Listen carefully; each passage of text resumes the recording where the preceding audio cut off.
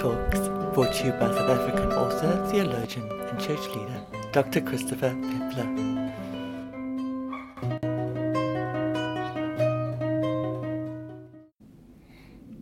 Hello, it's me again.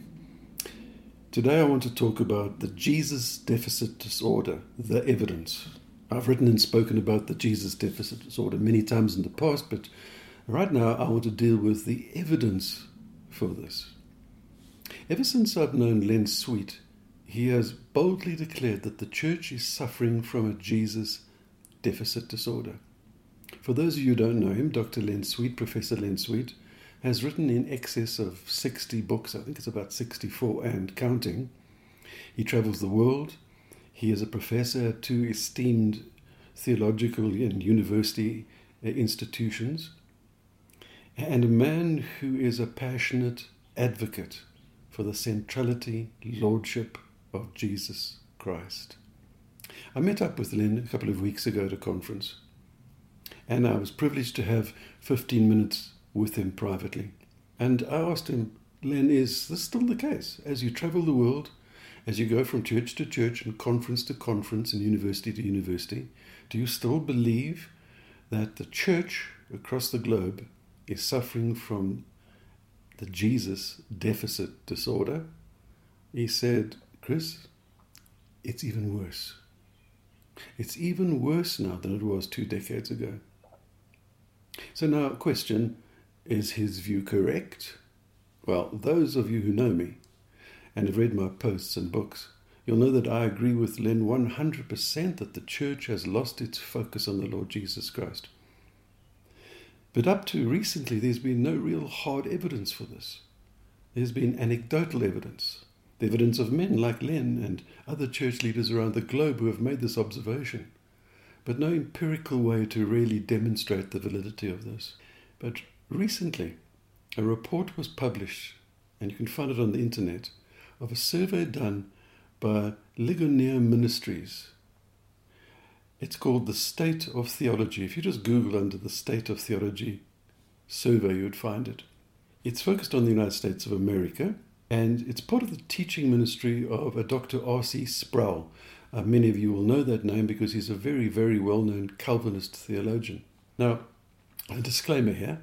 Some of the statements in the survey of some 3,000 Christians that were polled are quite distinctly from a Calvinist perspective, but most of them aren't. And so there's no reason to think that the results that come from the questions and the statements don't give a good general impression of the thinking of all evangelical Christians and not just Reformed Christians. So here are some of the statements and the responses that the 3,000 Christians made to this as they relate to the Lord Jesus Christ. Fascinating, disturbing, and validating. The first statement that I've picked up is this: Jesus is the first and greatest being created by God. Now just listen again and think about the way that's phrased. The statement is, Jesus is the first and greatest being created by God. 67% of those responding either agreed or weren't sure, couldn't deny it.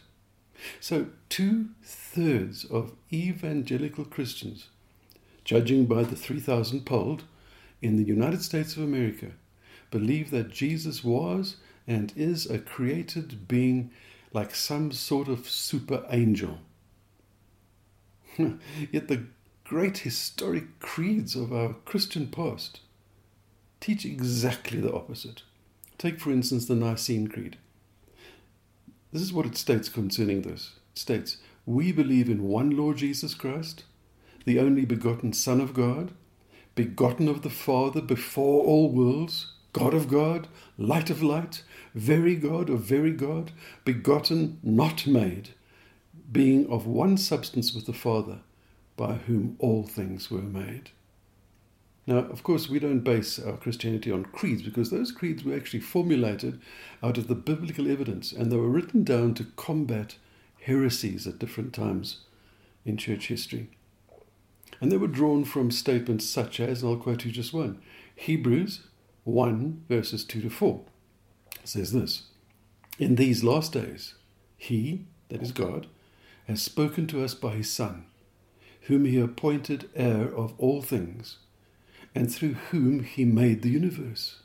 The Son is the radiance of God's glory and the exact representation of his being, sustaining all things by his powerful word. And after he had provided purification for sins, he sat down at the right hand of the Majesty in heaven. So he became as much superior to the angels as the name he has inherited is superior to theirs." Now, there are several other scriptures I could quote, but I'm sure the point is made. Here's the thing, guys. The majority, 67%, 2/3 of American Christians believe that Jesus is less than God, despite the biblical evidence to the contrary. So the responses to the next statement shouldn't surprise you too much, because it confirms what I've just pointed out to you. The next statement reads, "Jesus is truly God and has a divine nature, and Jesus is truly man and has a human nature. The divinity and humanity of Jesus is in view here."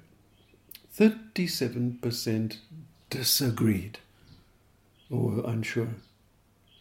So that means that over a third of the people polled either believe that Jesus does not have a divine nature or that he doesn't have a human nature. Yet Colossians 1:19, and by the way, several other scriptures, but in Colossians 1:19, Paul boldly asserts this: God was pleased to have all his fullness dwell in him being Christ Jesus. Now, the very salvation that Jesus came to earth to procure for us depends on both his humanity and his divinity. If he was a less than God or less than human, he could not have died to save us, all of humanity, from our sin of rebellion. Okay, so it shouldn't be too much of a surprise when we go to the responses from the very next statement. Here it is.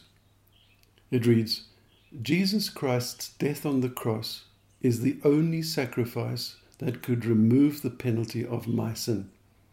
So it's quite clearly phrased. And Jesus Christ's death on the cross of Calvary is the only sacrifice that could and can remove the penalty of my sin. 38% disagreed with this. It wasn't even that they weren't sure.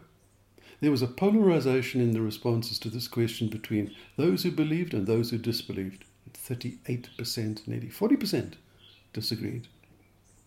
Yet John the Apostle wrote that Jesus is the atoning sacrifice for our sins. And not only for ours, but also for the sins of the whole world. And you'll find that in 1 John 2, verse 2. And of course, Paul wrote, "For all have sinned and fall short of the glory of God, and are justified freely by his grace through the redemption that came from Jesus Christ. God presented him as a sacrifice of atonement through faith in his blood." Romans 3, 23 to 25. And so on to the fourth and last statement that I will pick up from the survey. It reads, "Only those who trust in Jesus alone as their Saviour receive God's free gift of eternal salvation." Again, a very carefully and explicitly worded statement. I'll read it again. Only those who trust in Jesus Christ alone as their Saviour receive God's free gift of eternal salvation. And 44% disagreed. Oh my. I don't think I need to comment further. So folks, has the American evangelical church lost its focus on Jesus? Is it suffering from a Jesus deficit disorder? Well, the evidence is in, and the evidence confirms this deadly malaise in the body of Christ. Oh, and by the way, don't be too quick to say, "Oh, this is just an American phenomenon." because the anecdotal evidence is very strong and very uniform, and that around the world, this comes to the same conclusion. The church, internationally, has lost its focus on Jesus. Pray for the church. Pray that God will be merciful. Pray that there will come a great Jesus revival, an outpouring of the Spirit of God upon the worldwide church, where Jesus will once again be lifted up. For then, surely, as he said, he will draw all men to himself. Bye for now. If you would like to hear other Truth Talks or find out more, please visit www.truthisthe.word.com.